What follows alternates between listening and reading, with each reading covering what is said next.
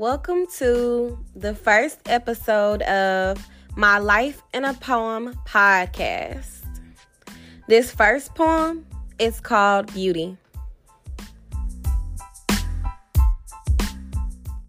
Today, I don't want to appear appealing because even when I'm not putting in the effort to afford attention, I seem to be buying it with a credit card. When I'm not trying to raise the brow of a brother or seek the attention of another, I am seen as a target.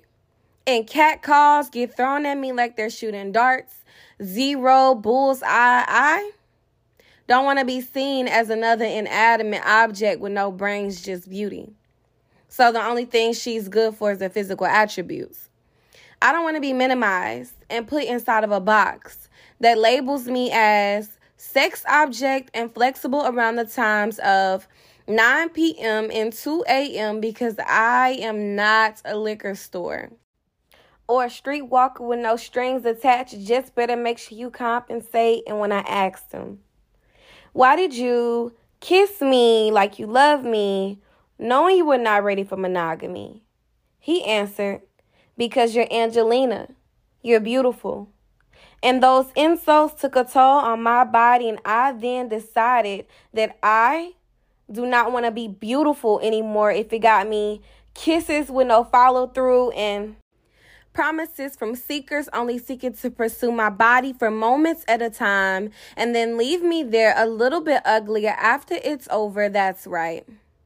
The store is being closed to the beauty gallery. The lights are being turned off. The tables are being swept out.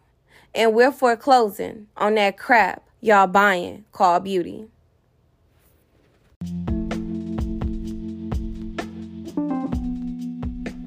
Now, y'all, I wrote that poem when I was 16. That is approximately 7 years ago. And it still rings true to this day. The story behind that poem is I was in high school and I had a friend who was very close to me, who was a male. We're going to use his fake name. I'm going to call him Xavier. I really liked Xavier, but I didn't want to get intimate with Xavier because I had this thought of if I got intimate with the guy, then that would ruin the friendship and we would no longer be friends anymore. So I didn't get intimate with Xavier, even though Xavier wanted it to take a step further with me. I didn't want to go that far. He wasn't trying to be my boyfriend or anything, but he was definitely trying to have sex. So I was just like, nah, let's just stay as friends. So me and Xavier end up going on this field trip with the other students in our class. And this field trip is like a spend the night trip. It's in the woods, in a cabin. We went because we went to learn about unity. And we went for Unity Club. And the trip was to teach us about microaggressions and racism, sexism, ageism. We were to learn more about the oppressions of the world.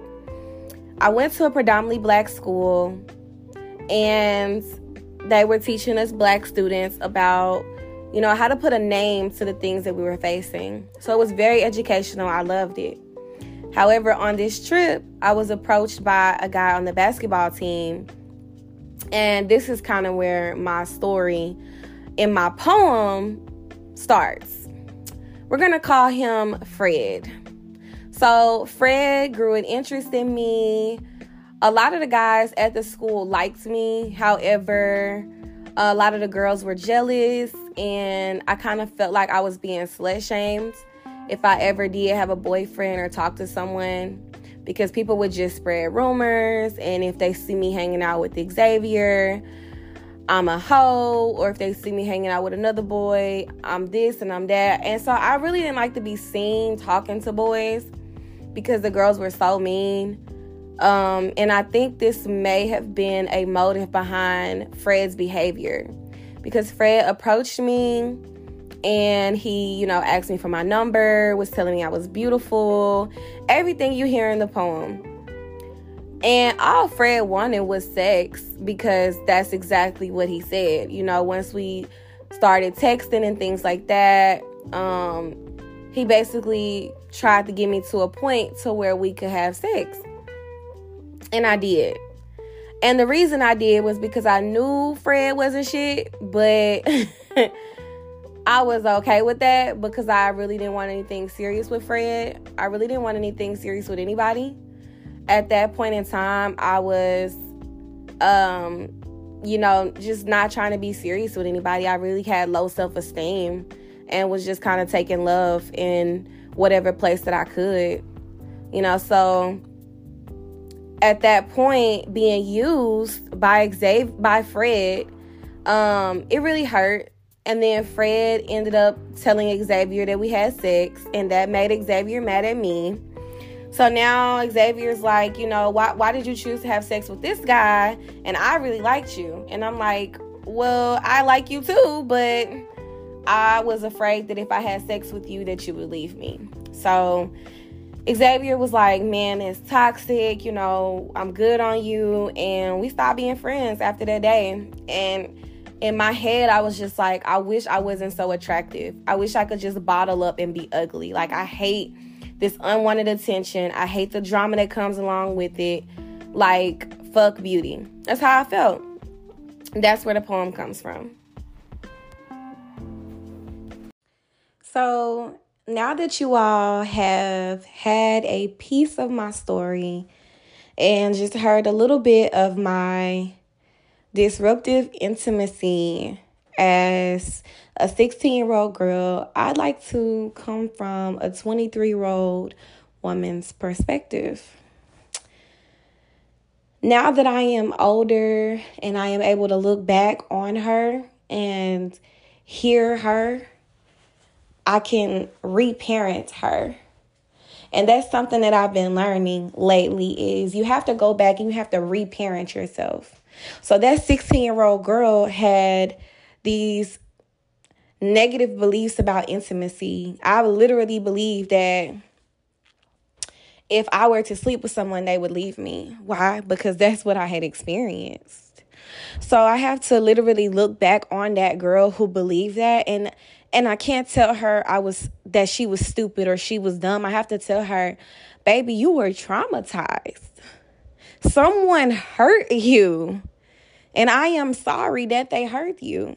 And so poetry for me is just a way for me to bottle up my feelings and put them somewhere, express them, and then look back on them and show a little bit of compassion for myself. And so that's just what I want to do on this podcast. I want to be able to not only share my experiences through spoken word and connect with people through spoken word, but I also want to be able to really look at the things that I've gone through and discuss them, because I know I can't be the only person who was 16 or even whatever age you are, however old you are, believing that you're better off just having fuck buddies, or you're better off not becoming intimate or close with someone emotionally, because if you get that close to someone, they'll leave you. I was emotionally unavailable. I was emotionally unavailable to my friends. I was emotionally unavailable to the guy I had sex with. And I was hurting myself. Now I've learned that these people that want something from me or make me feel guilty for engaging in sexual behaviors, so that is Fred and Xavier, neither one of them deserve my time. Neither one of them deserve my attention. I shouldn't have been manipulated in either way to feel guilted into doing anything. I probably should have just been alone. I probably should have asked myself, why do I want to use sex as an escape? Because that's what it was. It was an escape for me. I used to say that sex was my coping skill. What I didn't know is that it was risky behaviors that I was doing as a result of trauma. I was really self-harming myself. I was really depressed. Straight A student, prom queen, valedictorian, full ride to college, and your girl was depressed. And it showed up in several parts of my life. And this poem really speaks to that intimacy part. Because while the poem is about being beautiful, what it really hints at is that I am seen as a sex object and I'm aware of it. And sometimes I even allow it.